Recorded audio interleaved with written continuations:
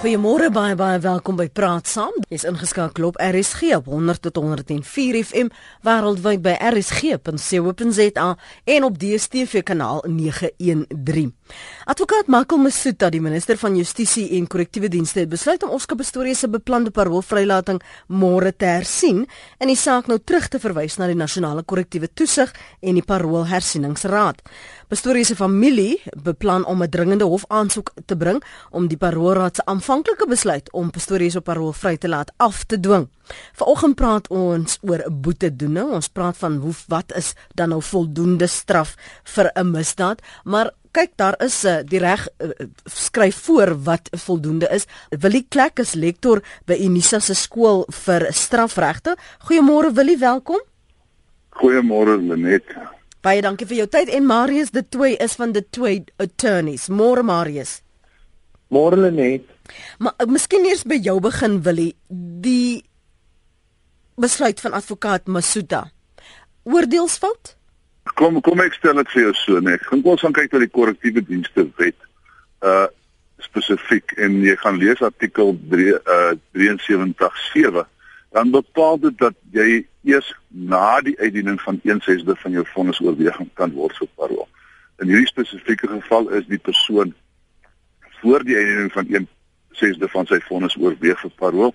En ja, dit skep wel 'n diskrepansie en ons moet van 'n vraag is, word die wet dan reg toegepas? Want daagliks in Suid-Afrika word mense op hierdie bepaalde artikel vrygelaat en hulle word wanneer 'n 6de uitgedien is reeds vrygelaat.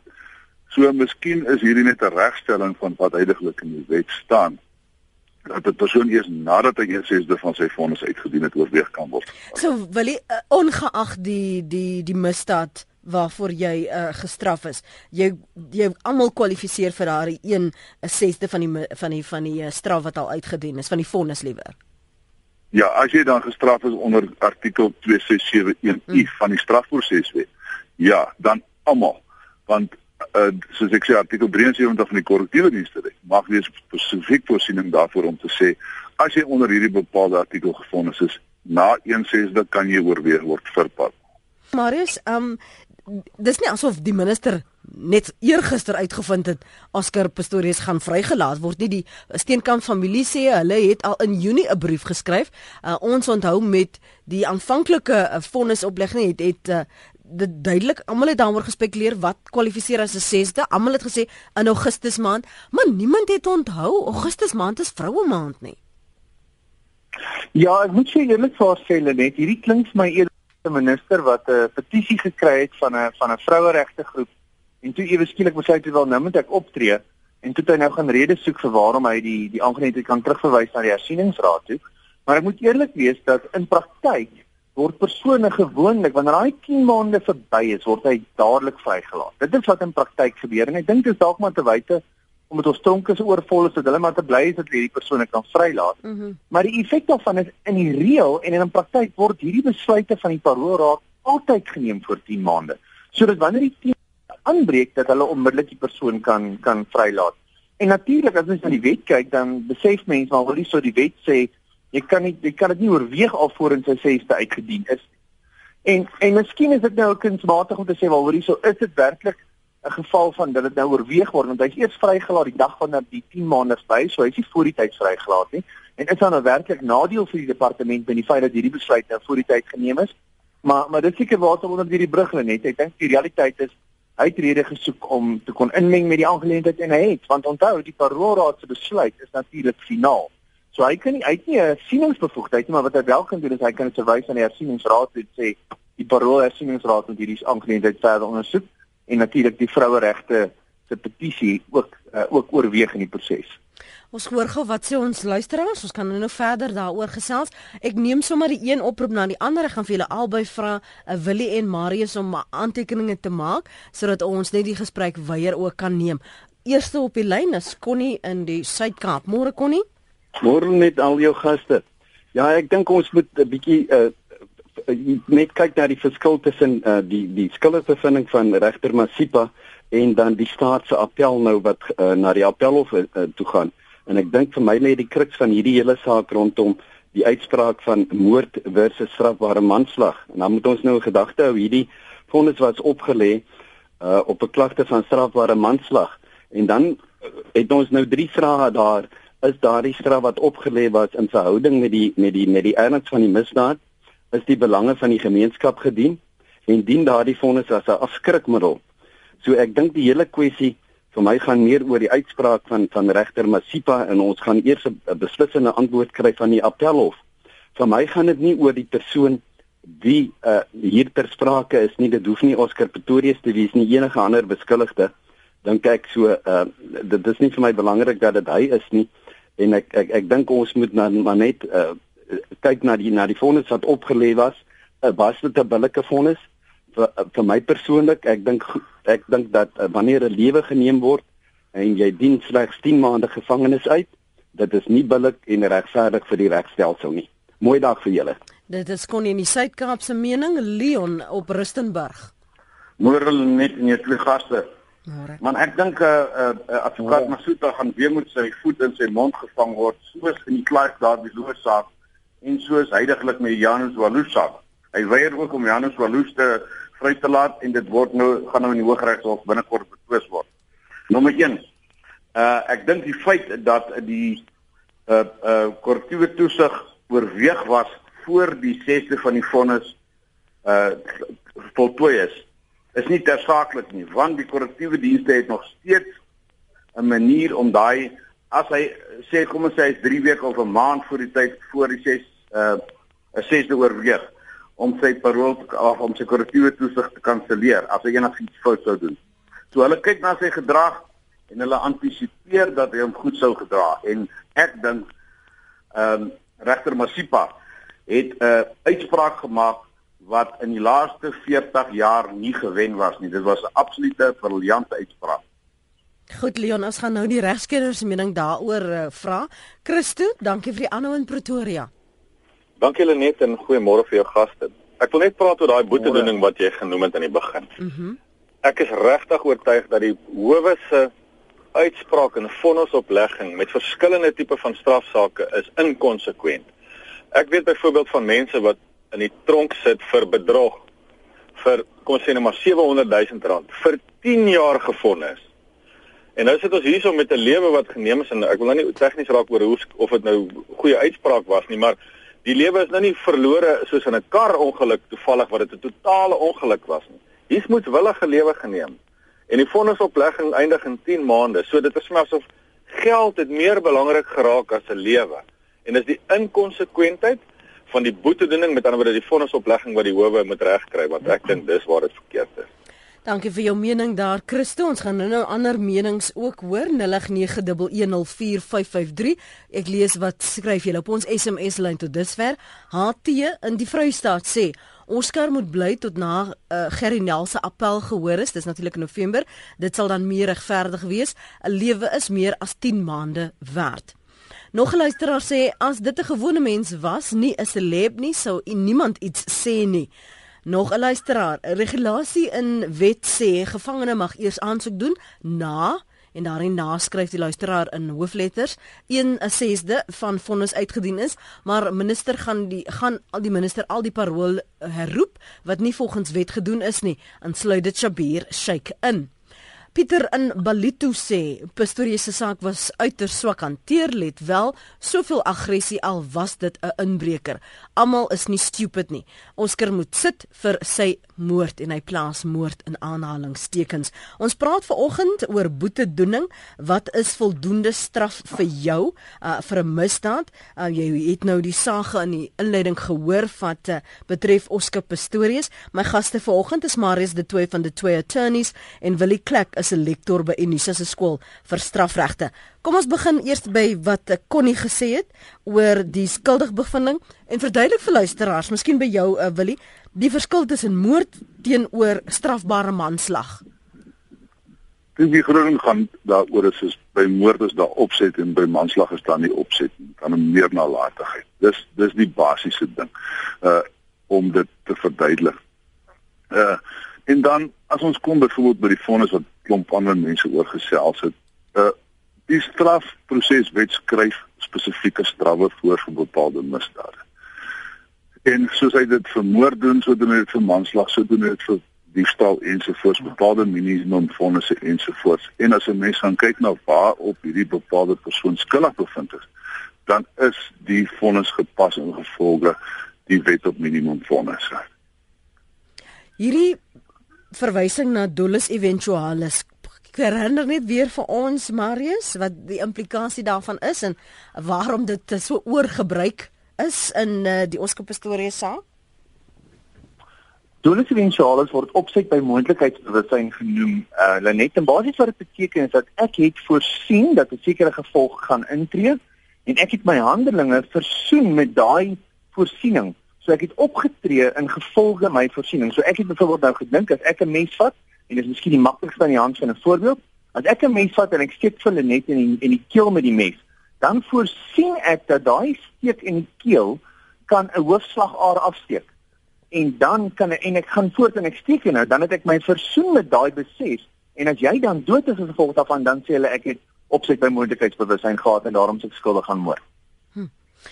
Diegene wat se opkom vir Oscar en goed weet hy het in sy hele getuienis leuns vertel, sou heel anders gevoel het as dit hul dogter was wat agter daardie toedeur was. Hoekom moet party moordenaars lewenslank sit en hy net 10 maande? Dit is verregaande, skryf Benji in Pretoria. Leon het gepraat van korrektiewe dienste wat 'n goeie gedrag geantisipeer het. Kan 'n mens werklik met vol vertroue sê dat 'n gevangene wat op parol vrygelaat word goeie gedrag deurgangs gaan openbaar, goeie oordeel miskien selfs ook wil klek? Hoe gaan daaroor is ja. As 'n mens in die korrektiewe stelsel werk en met die persone daar binne werk, dan is daar bepaalde antisipasies wat jy kan maak ten opsigte van die persoon se gedrag by vrylating of op parol. En ons moet ook onthou, indien 'n persoon op parol vrygelaat word, hy nog steeds die res van sy vonnis in die samelewing gaan uitdien en nog steeds gemonitor gaan word. Daar gaan nog steeds mense wees wat na hom gaan kyk, hom gaan oppas en gaan seker maak dat hy aan bepaalde vereistes soos in hom gestel sal voldoen. Vir 'n bepaalde periode, ongeag van hoe lank die parol is waarop hy vrygelaat word. So daar is meganismes ingestel om te verseker dat die persoon wel sal voldoen aan dit wat daar gestel is. Ons kan nou gesels oor paroolvoorwaardes en wat die aanbevelings was in die geval van hoe Oscar-pastories moontlik gemoniteer kon word. Ivan, is dit Ivan of Ivan, wat verkies jy? Dis Ivan, môre Lenet. Môre luisteraars. Lenet, ek wil net graag sê ek het deeltydse inspeksies in die gevangenis gedoen met oorlede regter Fagan. En ek is ook 'n deeltydse assessor in die hawe in Rodepoort Hof en so. So die een goeie voorbeeld Lenet wat ons het is die geval van Blackie waar die taxi driver met daardie kinders in 'n ongeluk waar die kinders gesterf het en hy het oorleef het. Humphries. Ja. Dit is 'n goeie voorbeeld Lenet waar sy intensie was nooit om daai kinders dood te maak nie. Sy intensie was om daardie trein verby te gaan.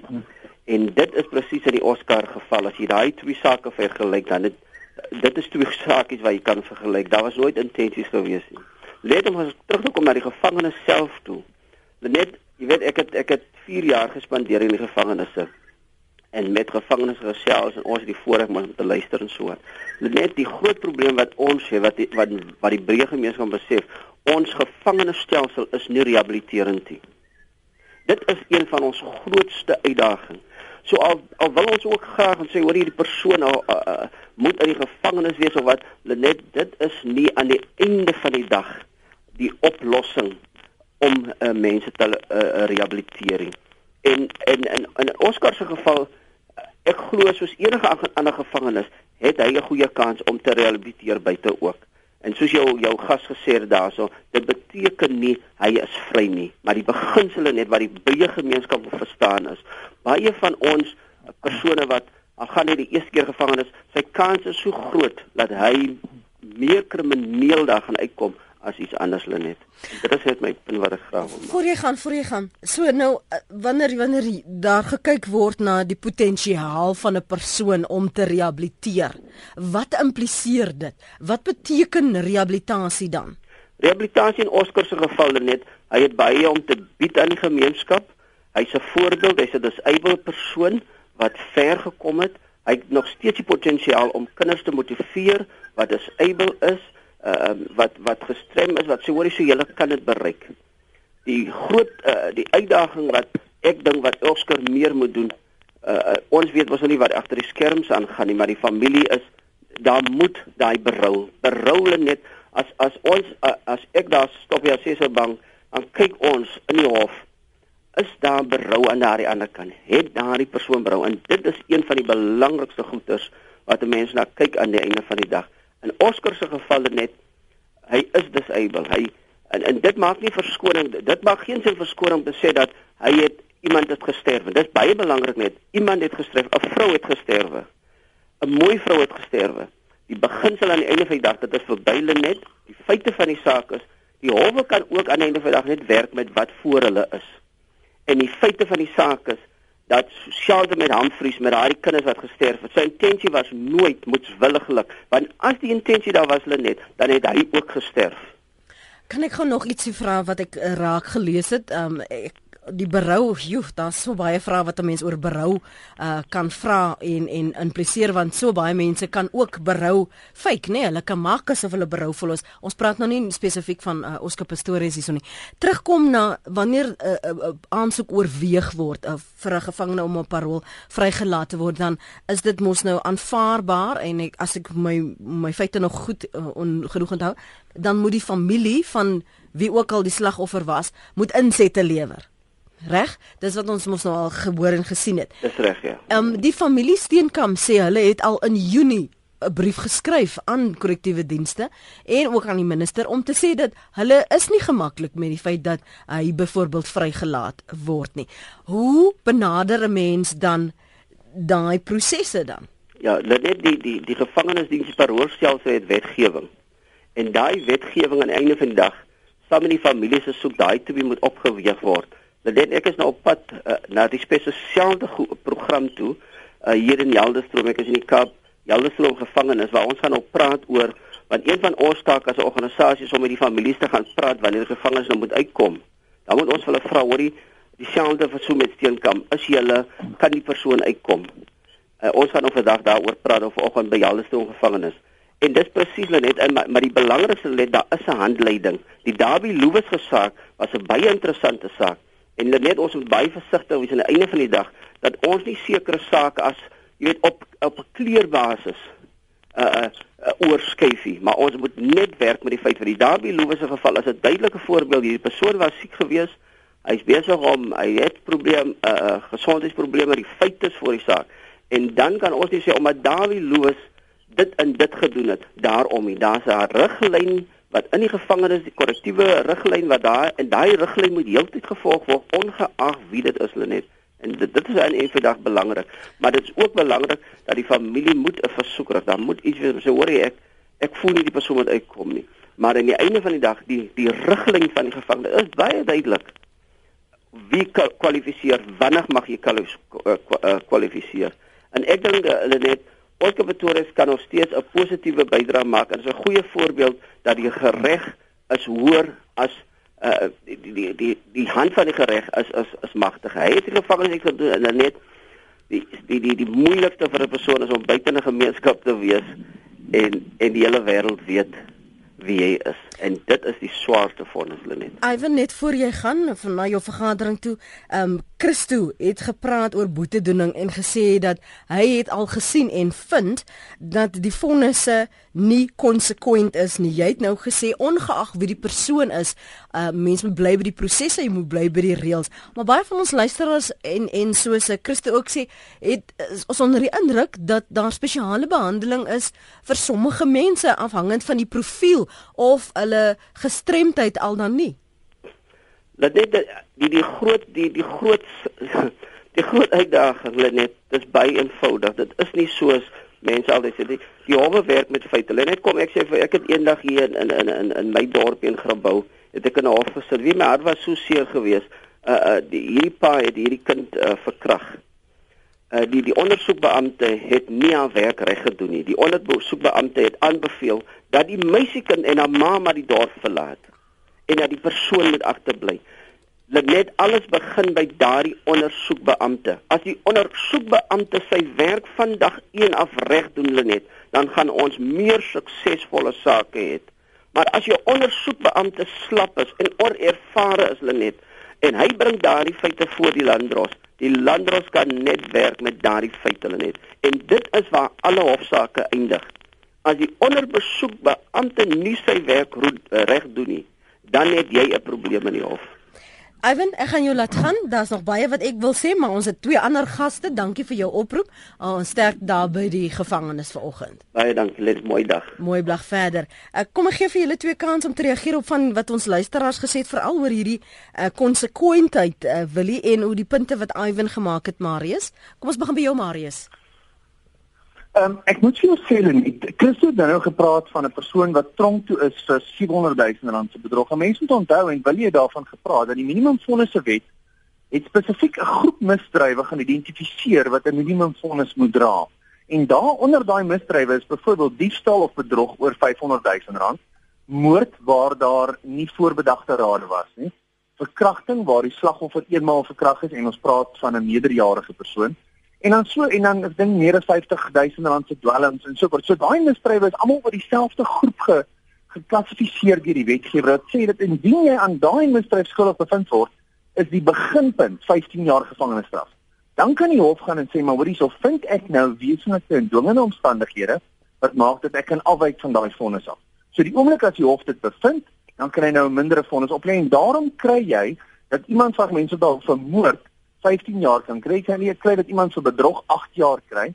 Jy kan kry dat iemand vir 'n groot hoeveelheid dwelms 15 jaar kan kry, want dit is in dieselfde groepering misdrywe.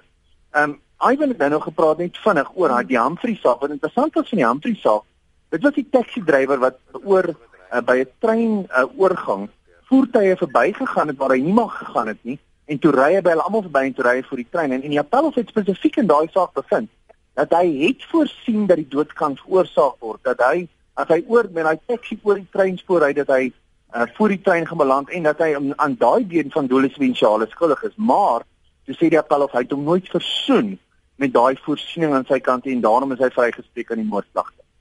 Maar tipies moet mens onthou, jy kan nie sê omdat ek aan strafbare manslag skuldig bevind is, kom ons sê wat 'n karongeluk aanbetref, nou kry die persoon 'n boetevonnis en môre het ek 'n strafbare manslag waar 'n mens by betrokke is, nou kry ek 10 jaar, nou kry die persoon moord en nou kry hy 20 jaar, dat die vonnis eers skielik onëweredig is nie, want die howe is gebonde aan wat die wetgewer vir hulle bemagtig het om te vonnis. Kan ek net gou vra, want dis nou skielik iets wat by my opkom, hoe ons die konsekwentheid handhaaf, en is geld dieselfde reëls vir iemand wat byvoorbeeld vir renosterstropery gevonnis word, want ek sien daar's verskillende vonnisse vir skuldiges. Praat jy my, Lenet? Ja. Okay, Lenet, ja, kyk, daar's minimumvonnisse spesifiek vir verskeie misdrywe geklassifiseer. Ek kan nie vir 'n oomblik onthou of die renosterstropery noodwendig onder dieselfde kategorie inval nie, maar dit is 'n lys van omtrent so 30 misdrywe, en hulle spesifiseer spesifiek watter misdrywe daaronder sal val. Dit is moontlik dat 'n renosterstropery 'n minimumvonnis het. Ek praat egter onder korreksie. Goed, dankie. Ek wil net gehoor het wat jy daarvan oor sê, want ek was onseker. Willie, die voorwaardes, die vereistes dan as 'n persoon op parol vrygelaat word, soos iemand soos Oscar nou in die geval. Wat sou die voorwaardes wees? Waarna sou daar gekyk word? Hoe monitor jy so iemand? Christo nie Ivan het gepraat van berouvolheid, gepraat van jy weet, hy het die potensiaal om nog goed te doen, om nog baie by te dra. Hy kan gerehabiliteer word. Net ek sê met alles saam wat Iver gesê het, mooi geluister na wat ek gesê het ensovoorts. Kom ons kyk na wat as 'n persoon op parol vrygelaat word, is daar volgens ons huidige reëls en regulasies in Suid-Afrika 15 bepaalde voorwaardes waaraan 'n persoon onderwerp kan word. En dan moet ons onthou, eerstens, as die persoon vrygelaat word, word hy dan geklassifiseer eerstens as maksimum, dan later medium en later as hy baie goed gaan as 'n minimum. Soos die persoon sy vonnis uitdien in die gemeenskap, verslap die voorwaardes. Met ander woorde, dit raak beter vir hom. Die basiese vertrekpunt normaalweg is huisarrest, en dat die persoon gemeenskapskorreksie sal moet verrig, met hy moet bepaalde werk in die gemeenskap gaan doen onder 'n bepaalde toestande. Een voorwaarde wat nooit verslap nie, mag nie alkohol, mag nie plekke besoek waar alkohol bedien of gebruik word nie. Al daardie tipe van goede kom na vore. Die persoon moet 'n werk gaan soek. Hy moet werk ensovoorts. Ek het gister vir ander joernaliste gesê, ek sal graag wil sien in die Oscar geval waar hy 'n professionele atleet is, hoe kreatief gaan korrektiewe dienste omgaan met sy voorwaarde dat hy werk moet verrig. Want sy behoeftinkomste het gegaan uit atletiek uit. Gaan dit nou daaroor gaan dat hy nie meer sal 'n atleet kan wees nie, maar 'n fisiese werk sal moet gaan verrig. Dit is vrae wat ons sal moet vra. En dan sal moet ons ook onthou dat die voorwaardes van persoon tot persoon gaan verskil. Omrede hulle gaan kyk na sy omstandighede, sy fisiese adresse, waar hy woon ensovoorts. Die korrektiewe in 'n geval van baie mense vra nou elektroniese monitering. Dit was reeds gemeld dat Oscar nie aan elektroniese monitering onderwerp sal word nie, want die regulasie sê uitdruklik die korrektiewe dienste kan besluit daaroor of hulle 'n persoon sodanig wil monitor al dan nie. Heel waarskynlik in sy geval het hulle beter meganismes om hom mee te monitor as deur middel van elektroniese monitering, omdat hy in die ontwikkelde deel van die samelewing gaan leef en nie in die onontwikkelde deel van die samelewing gaan leef. As jy byvoorbeeld jou aansoek indien vir oorweging vir parool, moet jy byvoorbeeld daardie aspekte van werk, ek onthou daar was so 'n hele polemiek oor Staggie, Rashid Staggie se waar hy werk en hy werk hier regtig nie en so aan.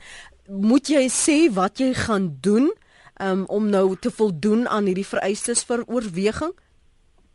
Die groot ding gaan daaroor is dit is nie te sê jy moet reeds 'n werk hê nie, maar jy moet in staat gestel word om 'n werk te gaan soek of om 'n werk te verrig. Dit is basies hoe hierdie voorwaarde werk. Ja. Dit is nie dat jy as jy vrygelaat word, jy reeds die werk moet hê nie. Jy moet in staat gestel word om wel 'n werk te kan soek waar jy bepaalde inkomste kan verdien. Kom ek hoor wat het Gey op die hart? Gey is op lyn 2 en Goeiemôre man, ek wil net graag weet hierdie in 24 Julie in die Cape Times van die verlede maand is berig dat 33 jong makwetas by hierdie inisiasies wreed vermoor is. Dis die wreedste manier hoe jy kan doodgaan. By hierdie Women's League, vir hulle geld toe net Augustus maand kan hulle beswaar maak. Ek het hulle nog nooit oor beswaar maak teen enige van hierdie honderde kinders wat vermoor word elke jaar en vermink word by hierdie inisiasies nie. In 2013 is daar 83 het ek getel. In verlede jaar was daar 45 het ek getel net oor beriggies hier en daar oor RSG en oor in die koerante. Oor daaroor het hulle geen enkele woord al die jare nog nie. Sedert 1994 is 1600 vermoor dood, behalwe die honderde wat vermink is wat Dr. Andri van der Merwe op Stellenbosch nog moet weer probeer regmaak. En die EFF, die een van hulle swyg hierdie studenterade van Kaapse Universiteit en Stellenbosch. Hulle swyg soos die dood oor hierdie inisiasies wat honderde kinders vermoor en vermink word. En Dr. Aaron Matsoaledi, die minister van gesondheid, hy subsidieer hierdie onwettige inisiasiekampe met 180 miljoen rand verlede jaar nadat herhaalde beroepe is op hom gedoen is en op president Zuma om dit stop te sit. Meneer Mandela het dit stop gesit nie. Meneer Mbeki het dit stop gesit nie, president Mbeki nie. En Dr. Zuma het na herhaalde kere, ek het self na sy hotline toe gebel en gesê moet dit stop sit. Hulle het eers later verlede jaar begin gee hulle die 180 miljoen rand en nou het hulle is daar nog weer 33 dood nou die afgelope maand in Junie en Julie wat behalwe die wat vermink is, daar was goed 200 volgens die Cape Times was daar oor die 200 in die hospitaal of 400 in die hospitaal in die Oos-Kaap en beroep hulle op die koning om iets aan te doen volgens die berig in die Cape Times. Die Khoza koning. Hierdie Women's League is 'n absolute skynheilige organisasie wat net publisiteit soek, soos in gevalle van Oscar Pistorius. Oscar Pistorius het een persoon doodgemaak. Hierdie Sangomas maak honderde elke dood en vermink elke jaar. Dit is 'n absolute skande. Dit is die grootste massamoord in Suid-Afrikaanse geskiedenis sedert 1994 en selfs meneer Mandela is meer pligtig daaraan. Dit is Gey in Kaapstad se mening. Kom ek lees wat skryf julle op ons SMS-lyn. Ai, toggie, word Oscar nou van vooraf verhoor. Almal kerm oor die regering nie die regstelsel respekteer nie. Nou kritiseer hulle ook die regstelsel. Almal wat so te kere gaan, het hulle dalk enige regskennis of is dit net 'n emosionele geskreeu? Los tog asseblief nou die saak. Hoera vir Ivan se insiggewende kommentaar. Ten minste weet hy waarvan hy praat. Asseblief, let go, let God. Dis anoniem se SMS daardie. Nog een sê, wat kan julle mense nie verstaan nie? Die man kom nie uit nie, die man word nie op parol uitgelaat nie. Die regter het 'n straf opgelê wat bepaal dat hy 10 maande in gevangenis bly en die res van die jaar in huisarrest moet bly. Wat verstaan julle nie? Van wanneer af kan 'n minister inmeng met of besluite van 'n regter? Skryf Fed in Pretoria. My gaste wat wel weet is Marius de Tooy van de Tooy Attorneys en Willie Klek is 'n lektor by Unisa se skool vir strafregte. Hierdie aspek van wat albei aanraak oor die parol en die vrylating, daarna van dit beteken nie hy kom uit nie, hy gaan in huisarrest wees. Ek wil vir julle vra, die nasionale vervolgingsgesag, miskien vir jou Marius se betooghoofde wat hulle by die hof maandag ingedien het. Vertel gou opsommender wys vir ons luisteraars wat dit behels en dan kan ons bietjie gesels oor wat nou gaan volg. Net, ek dink die luisteraars moet onthou dat regter Masipa die staat toegelaat het om spesifiek op regsgronde die saak te mag appeleer na Bloemfontein toe. So daar spesifieke regsgronde onder andere oor of hierdie dolus eventualis regdeur haar vertolk is. Want hy het natuurlik na uitspraak gesê hy het nooit voorsien dat hy vir Riva gaan doodmaak nie. En toe sê die mense maar dit is ongelooflik verkeerd want dolus eventualis werk nie so nie. Dit gaan oor enige persoon. Dit kon iemand anders gewees het. So die staat sou in hulle betoogshoofde spesifiek gehandel het met die regsdwaling wat regter Masipa gemaak het. So die proses, ons is nou besig met prosedurele stappe voor die appel of die saak sal aanhoor in November maand. So eerstens sou die staat 'n rekord verskaf het van die hele verrigtinge. Hulle sou dit geïndeks het en gepagineer het en afgelaai het by die appelhof en beteken dit op Augustus se regspan. Nou is die staat verplig om hulle hoofde te liaseer wat basies hulle argumente uiteensit vir en teen hulle en dan die nodige gesag aan die hof voorhou vir wat die hof in staat is om te doen. En dan kan ons verwag dat die verdediging binnekort hulle hoofde sal liaseer en die oomblik wanneer daai twee regspanne se hoofde geliaseer is, oomblik daarna sal die griffier van die appelhof dan 'n datum bekend maak waar die appel spesifiek aangehoor sal word. En natuurlik, dit gaan net argumente wees. Dit word alles op papier gedoen.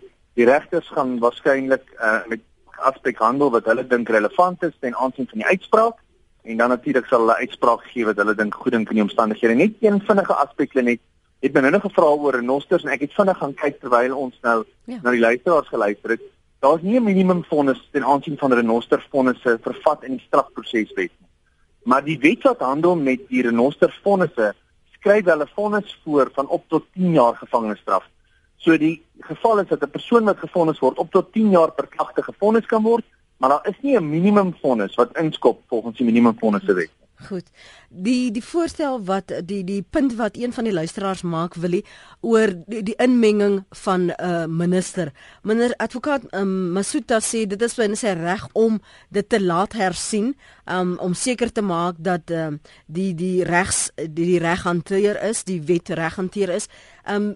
Mag hy inmeng, mag hy nie inmeng nie, soos die luisteraar hier beweer veral met die regter se uitspraak nie? Die groot ding gaan daaroor is jou bepaalde persoon wat 'n SMS gestuur het baie mooi gaan verstaan. Is dat die regter het nie gesê hy moet net 10 maande uitdien nie. Die regter het om gefonnis ingevolge artikel 276 van die strafproseswet en dit maak daarvoor voorsiening dat hy dan na 10 maande wel vrygelaat kan word indien sy gedrag reg is. Wat die minister se inmenging betref, ons moet onthou die minister is 'n politieke aanstelling en hy bedryf 'n politieke agenda. Wanneer ons kyk na die bepaalde wet, dan sê dit uitdruklik die paroolraad moet daaroor besluit of die kommissaris van korrektiewe dienste moet hieroor besluit. Ek dink die regspanne van die beskuldigde gaan heel waarskynlik die minister aanvat op sy inmenging in hierdie bepaalde geval, spesifiek omrede hy politiek ingemeng het en hy by 'n administratiewe saak wat as administratief beslis sou moes geword. So as hulle, want die familie gaan nou appeleer en hulle gaan nou 'n dringende hof aansoek doen. Nou op watter regsgronde bring jy dit dan? Ek dink van my kant af, ek is nie 100% seker op grond van watter regsgronde hulle gaan argumenteer nie, maar ek dink die minister is spesifiek besig om sy eie regte te oorskry in hierdie geval. Miskien vir jou vrou Marius, watter moontlike regsgronde kan hulle aanvoer? Kyk, ek dink mens moet eers onthou net dat die presies wat Willie sê is akkuraat en die sin dat die paroolraad se besluit is finaal. Daarom kan hy nie terugverwys na die paroolraad nie, daarom verwys hy terug na die paroolhersieningsraad. En as die paroolhersieningsraad 'n besluit dan gemaak het, dan het hulle 'n finale besluit gemaak. Dan is hulle vinkte spesifiek jou, daai besluit staan. So die minister kan nie inmeng nie. Hy kan wel die saak verwys na die paroolhersieningsraad, dit is sy bevoegdheid, maar die interessante ding is enige besluit op staatsvlak, het sy dit nou die departement van handel en nywerheid is, het sy dit nou Home Affairs is of wie ook al, as hulle 'n finale besluit neem en jy as 'n individu word benadeel teen of hulle weier om 'n besluit neem, dan kan jy in terme van PAJA, dit is Promotion to Administrative Justice Act, kan jy dan 'n hof nader en sê, maar hoor hierso, hierdie instansie het 'n besluit geneem wat my regte benadeel, ek wil hê jy moet daai besluit hersien. En dan gaan die hof kyk nommer 1 of hierdie 'n administratiewe handeling was en tweede instansie of hierdie persoon hulle bevoegdheid behoorlik uitgeoefen het. So die hof het altyd 'n hersieningsbevoegdheid. In hierdie spesifieke geval sou dit beteken dat indien die paroolhersieningsraad, kom ons sê nou nie sit nie, kom ons sê hulle sloer na hulle voete, dan is dit waar en neem hulle nie 'n besluit nie. Dan kan hulle onmiddellik gaan en sê maar hoor, ons wil hierdie aangeleentheid op 'n dringende basis laat hersien. Of as die paroolhersieningsraad nou eerslik uitkom en sê nee, hy's nie 'n geskikte kandidaat nie, dan verseker kan hulle op daai stadium die hof nader en sê maar ons wil daai besluit ewenigs op laat hersien, want hulle nou 'n administratiewe besluit geneem. Maar herhaal hulle die hele proses van aansoek doen weer en met almal praat weer? Ek is onseker oor presies hoe werk die hersieningsraad. Ek het nog nooit voor hulle verskyn, maar wat ek wel vir jou kan sê is ek vermoed hulle gaan alles wat by die aanvanklike parool verhoor oorweeg is, sal hulle hersien. En gewoonlik by enige hersiening is 'n hof gebonde aan die notule. So die hof is gewoonlik iemand wat dan gaan kyk na wat het gebeur, wat het jy in jou stukke beweer, wat het jy in jou aansoek beweer, waarom daar nou 'n onreëlmatigheid in die verrigtinge plaasvind of waarom daar nou 'n administratiewe handeling verrig is wat jou benadeel het. So ek dink die hersieningsraad spesifiek sal gemoeid wees met die besluit en die inligting wat die hersieningsraad gehad het om te oorweeg op die stadium toe dit oorweeg het. Die enige aspek wat natuurlik daarbey kom is hierdie progressiewe vroueregte groep sal waarskynlik hulle aansoek sal waarskynlik ook voor die hersieningsraad dien. Ek is seker op watter basis dit voor hulle kan dien nie, maar ek is oortuig van dat regter Masuta daai aspek graag voor hulle sou wou plaas om te sê maar neem dit ten minste in ag. So daar's nie 'n manier want ek sit nou en dink baie van die luisteraars vra ook en dis ook iets waaroor ek gewonder het waarom daai betoog nie vroeër gemaak is nie toe dit destyds al ter sprake gekom het dat hy gaan oorweeg word vir parool. Dis mos nie asof dit 'n geheim was nie. Jy het genoeg geleentheid gehad of is dit die verantwoordelikheid van korrektiewe dienste om halfe uitnodiging terug aan die familie om te sê ons dit gaan nou gebeur, wat is julle insette? Hoe werk daardie aspek? Ek weet nie, Willie, miskien kan jy dit vir my belig. Kom ek vir jou so sê, dit gaan daaroor is dat korrektiewe dienste normaalweg die slagoffer of die familie van die slagoffer in kennis gestel dat hulle besig is om 'n bepaalde persoon se parool te oorweeg. Ons weet ook dat dit nie in alle gevalle gebeur nie, maar ek glo dat in hierdie geval het dit gebeur. Ons weet ook dat die familie reeds in Junie maand hulle bepaalde standpunte aan die paroolraad gestel het. Wat die Progressive Women's League aanbetref, wat ek net wil sê, is vir my ook baie snaaks dat hulle nou eers tot die stryd toegetree het en dan nou hierdie administratiewe besluit omgekeer gekry het. Hoekom het hulle nie van die begin af deelgeneem aan die proses nie? En my vraag op hierdie stadium is of hulle werklik nou kon ingetree het. Net soos wat enige ander persoon is, my redenasie vanuit akademiese oogpunt is nee, hulle kon nie meer ingetree het nie. En dit is hoekom ek glo dat alhoewel hierdie ding nou na die hersieningsraad toe verwys is, die parool wel sal slag en dat hy wel binnekort vrygelaat sal word. Annetjie skryf, ek het baie jare as tronkbewaarder gewerk. Elke oortreder verskil van mekaar. Sommige is kriminele, of hy nou 10 maande of 10 jaar in die tronk is, hy verander nooit nie. Is nie jammer nie, en gaan oortree weer as hy vrygelaat word. Ander oortreders verloor net een keer kop, is bitter spyt daaroor, en na vrylating gaan lewe hy 'n positiewe, goeie lewe, en hy oortree nooit weer nie. Strawwe moet by die oortreder se tipe persoonlikheid pas. 'n Psigopaat se straf kan tog nie dieselfde wees as byvoorbeeld Oscar se nie, skryf Annetjie. Wanneer hierdie appel nou in November aangehoor word, Marius, en hy word skuldig bevind aan moord, beteken dit hy kry 'n nuwe vonnis? Hoe werk dit? En wat bedoel hulle met dit word oorgeskakel?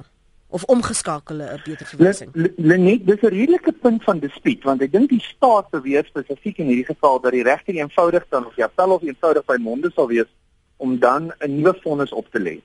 En ek dink die verdediging gaan antwoord en sê maar hoorie so in terme van hierdie spesifieke artikel in die strafproseswet 324 moet die verhoor eintlik by nou wou dan plaasvind, want hy is nie vrygespreek geheel en al nie, hy is skuldig bevind op 'n bevoegde uitspraak. So dit is 'n redelike tegnikaliteit op hierdie stadium. Maar ek sou dink dat die appelhof nie die saak gaan terugverwys nie. Dat die appelhof in die beste posisie gaan wees om wel te kan sê of hulle hom gaan skuldig bevind al dan nie aan moord. En ek dink indien hulle hom skuldig vind op moord, sal die party daarin dan hulle toespreek ten aansien van of dit wat 'n gepaste vonnis sal wees. Maar mense natuurlik onthou, dan natuurlik sal hy onmiddellik binne die kader van 'n minimum vonnis van 15 jaar resorteer, tensy die hof wesenlike en dwingende omstandighede bevind. En daar is nie werklik, die hof is nie werklik toegespreek daaroor nie, so die partye van die hof waarskynlik behoorlik daar moet toespreek en dien die appelhof van voorneme is ons sommer daarin dan vonnis op te lê. En nog 'n ander punt, is dit ongehoord is dit dat as iemand se appel wel later gehoor word dat die persoon maar op parol of korrektiewe toesig kan wees tot tyd en wyl dit wel gebeur? Ek sê nie dit is ongehoord nie, maar dit gebeur definitief. Jy sal onthou dat Augustus was byvoorbeeld 'n boetevonnis opgelê. En toe die appelhof sy vonnis verander na 15 jaar toe dink ek en hy is toe onmiddellik in hegtenis geneem en hy dien nie omdat sy gevangenisstraf uit. So mens kan verstaan dat dit is nie wenslik nie en die oomblik wanneer 'n persoon op vrye voet is, word sodanige saak as 'n dringende saak hanteer by die appelhof en dan probeer hulle 'n datum so gou as moontlik toeken om daai persoon se appel aan te hoor, maar in die reël is dit nie buitengewoon nie en kan dit gebeur definitief. Ja, maar Willie, jy was vol vertroue net nou om te sê dat jy's oortuig hy gaan binnekort wel vrygelaat word en dat die familie se aansoek wel sal slaag. Ja, ek bedoel ons praat hierso van die parol aansoek. Ek bedoel dit gaan 'n spoedige proses wees. Dis per toeval dat die hersieningsraad op die stadium sit en ek kan nie sien dat hierdie ding nie baie dringend hulle gaan uitkom nie. En hulle kan dalk binne die volgende week 'n besluit hieroor neem. Gepraat van dringendheid, is dit nou weer 'n voordeel dat hy bevoordeel word omdat hulle nou wel sit en nou word die sake wat hulle sou hanteer het nou word dit ook net daarby gevoeg, Marius? Kom dit op dieselfde ding neer wat die luisteraar sê? Ek het opgebreek, ek kon jy vir oomblik nie hoor en net herhaal net jou vraag. Die bevoordeling wat van die luisteraars beweer, die hersieningsraad sit wel en nou wat sy saak geeskaleer word daarna. Is dit nie ook, spreek dit nie van die onregverdigheid waarvan sommige luisteraars praat nie? Ja, ek dink hulle is definitief reg. Jy weet, ek moet vir eerlik sê, as ek die hele Oscar saak beoordeel en ek sit nou en dink aan die feit dat die wêreld hier sit met groot oë en kyk na Suid-Afrika. Jy weet, dan het ons nou aan die begin van die verrigtinge gehad dat daar groot vraagtekens oor die staat was wat die moordtoneel sou belemmer het. En toe is daar sprake oor die ondersoekbeampte wat nie sy werk doen nie. En sy is die verrigtinge wat daar 'n tolk wat nie na wense getolk het nie. En nou kom ons by die vrylating en nou het ons weer 'n polemiek wat gaan oor is die ouens bevoeg gewees om dit te doen. Dit lyk net op ons onbeholpe. Dit lyk of ons nie weet wat ons doen nie. En die wêreld moet seker dink wel julle is 'n derde wêreldse land. Julle sit nou in Afrika en kyk net wat se gemors het julle niks werk vir julle nie. So ek weet dit is 'n ernstige klap op ons naam en ek dink regtig die staatsdepartemente kan kennis neem daarvan dat hierdie saak word so dopgehou deur die wêreld. Dat mense regtig kan moeite doen om seker te maak dat jy jou potjies op jou i sit en streepies op jou tees. Dankie vir julle insette vanoggend, Marius de Toey van de Toey Attorneys en Willie Clark. Goed om ook jou te verwelkom by Praat saam, Willie. Dankie. 'n lektor by Unisa se skool vir strafregte. Mooi dag verder. Dankie Lenet. Kom ons kyk deur die loop van hierdie week, hier is môre al Vrydag, en volgende week, of die kolletjies op die I's is en die streepies op die T's, soos Marius sê, en wat die aansoek gaan behels van die Pastorius familie wat daardie dringende hof aansoek bring om die paroolraad se aanvanklike besluit om Pastorius môre vry te laat af te dwing na advokaat Michael Masuta se besluit om dit te verwys na die parool hersieningsraad. En soos wil hy sê, hulle sit terloops nog steeds hierdie week.